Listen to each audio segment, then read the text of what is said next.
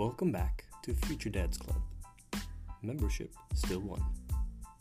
If you're a future dad or presently a dad, please subscribe and send me a message. I really don't have a monopoly on vulnerability, so share your thoughts by subscribing, commenting on something that resonated with you, asking a question, or sharing this with a future dad. More Future Dads Club after the...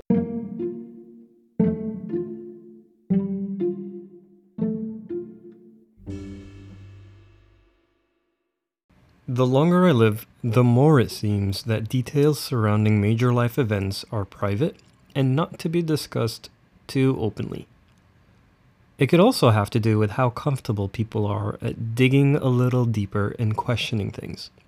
For example, buying a car or a house are two things that require an appetite of sorts and stamina for bargaining and possibly not getting what you want.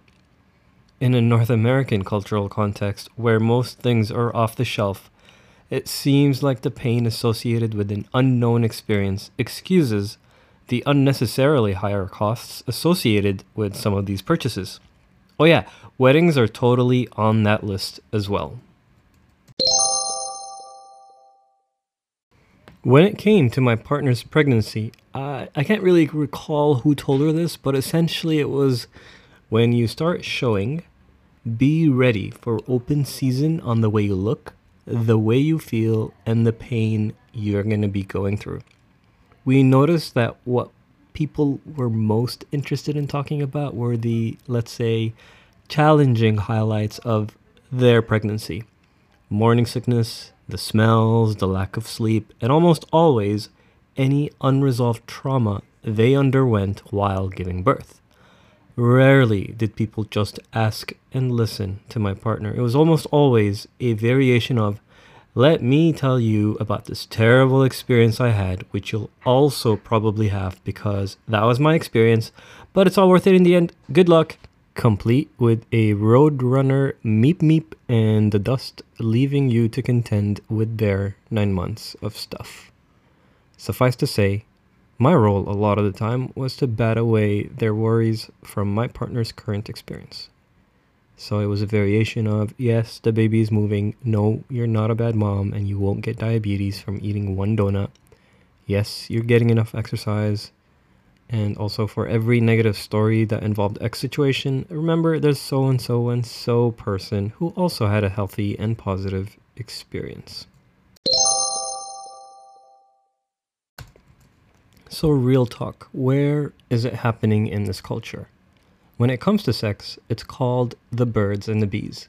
And when you're an adult, it becomes schedule that C. Folks are happy telling you they've been pregnant for 4 months, and then it skips to that baby was born safe and healthy. And then it becomes, oh my God, I'm not getting any sleep. And then when they learn you're expecting a child, the ever-present advice that you get is, always opt for the drugs and schedule that C-section. So we went to a birth class a month before our due date to just supplement the information we got from our wonderful doula and the many books we acquired over the 9 months. It was a 9 to 5 and it went into pretty good detail on what to expect before and during labor. It even had those videos that were clearly shot in the 90s. They were amazing. I think the most useful part for me was seeing how other people fared. It attracted first-time parents, and what I saw there was part of what got me started on doing this podcast.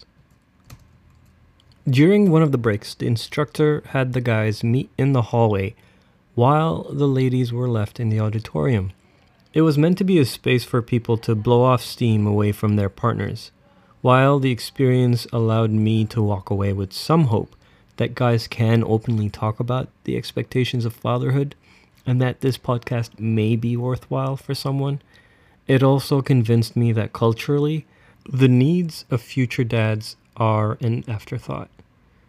And this most precious period, these 9 months, which set the groundwork for the health of the child and family, requires inspired acknowledgement. I'd like to believe that when I said, I'm going to be vulnerable to the men in that hallway, and by telling them I grew up without my dad, and that I don't think I have it all together, and that I'm here at this birth class because I'm doing my best to learn as much as I can, I'd like to believe they also opened up, and that this allowed us to get into a WhatsApp group and share resources and experiences, and that however minimally, I believe a needle slightly shifted.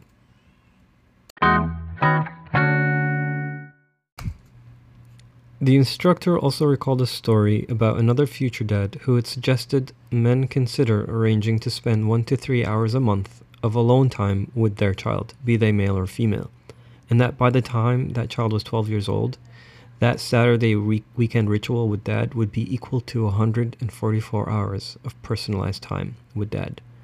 That child would both respect and acknowledge their advice, and they would come to them for help. The instructor then asked if anyone in the group recalls spending that much time with their father. The silence was powerful and affirming. And a bonus tip, if you have 4 children, that's one special Saturday they have to look forward to each month. If you have more than 4, then please let us know how you solved for this math equation.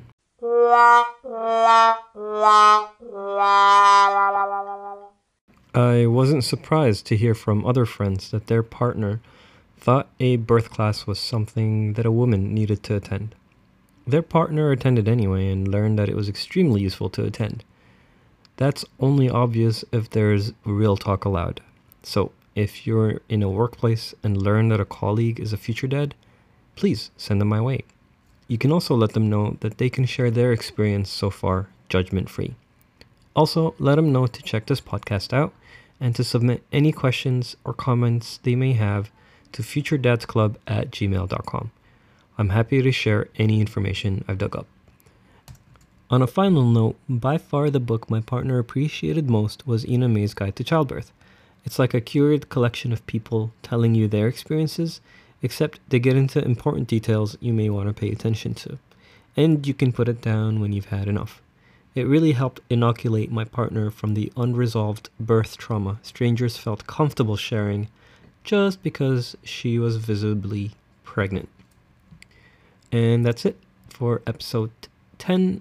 I really enjoyed doing this so far. Please share your comments, your responses, and any questions you may have. I'm continuously reading books that I think will help future dads.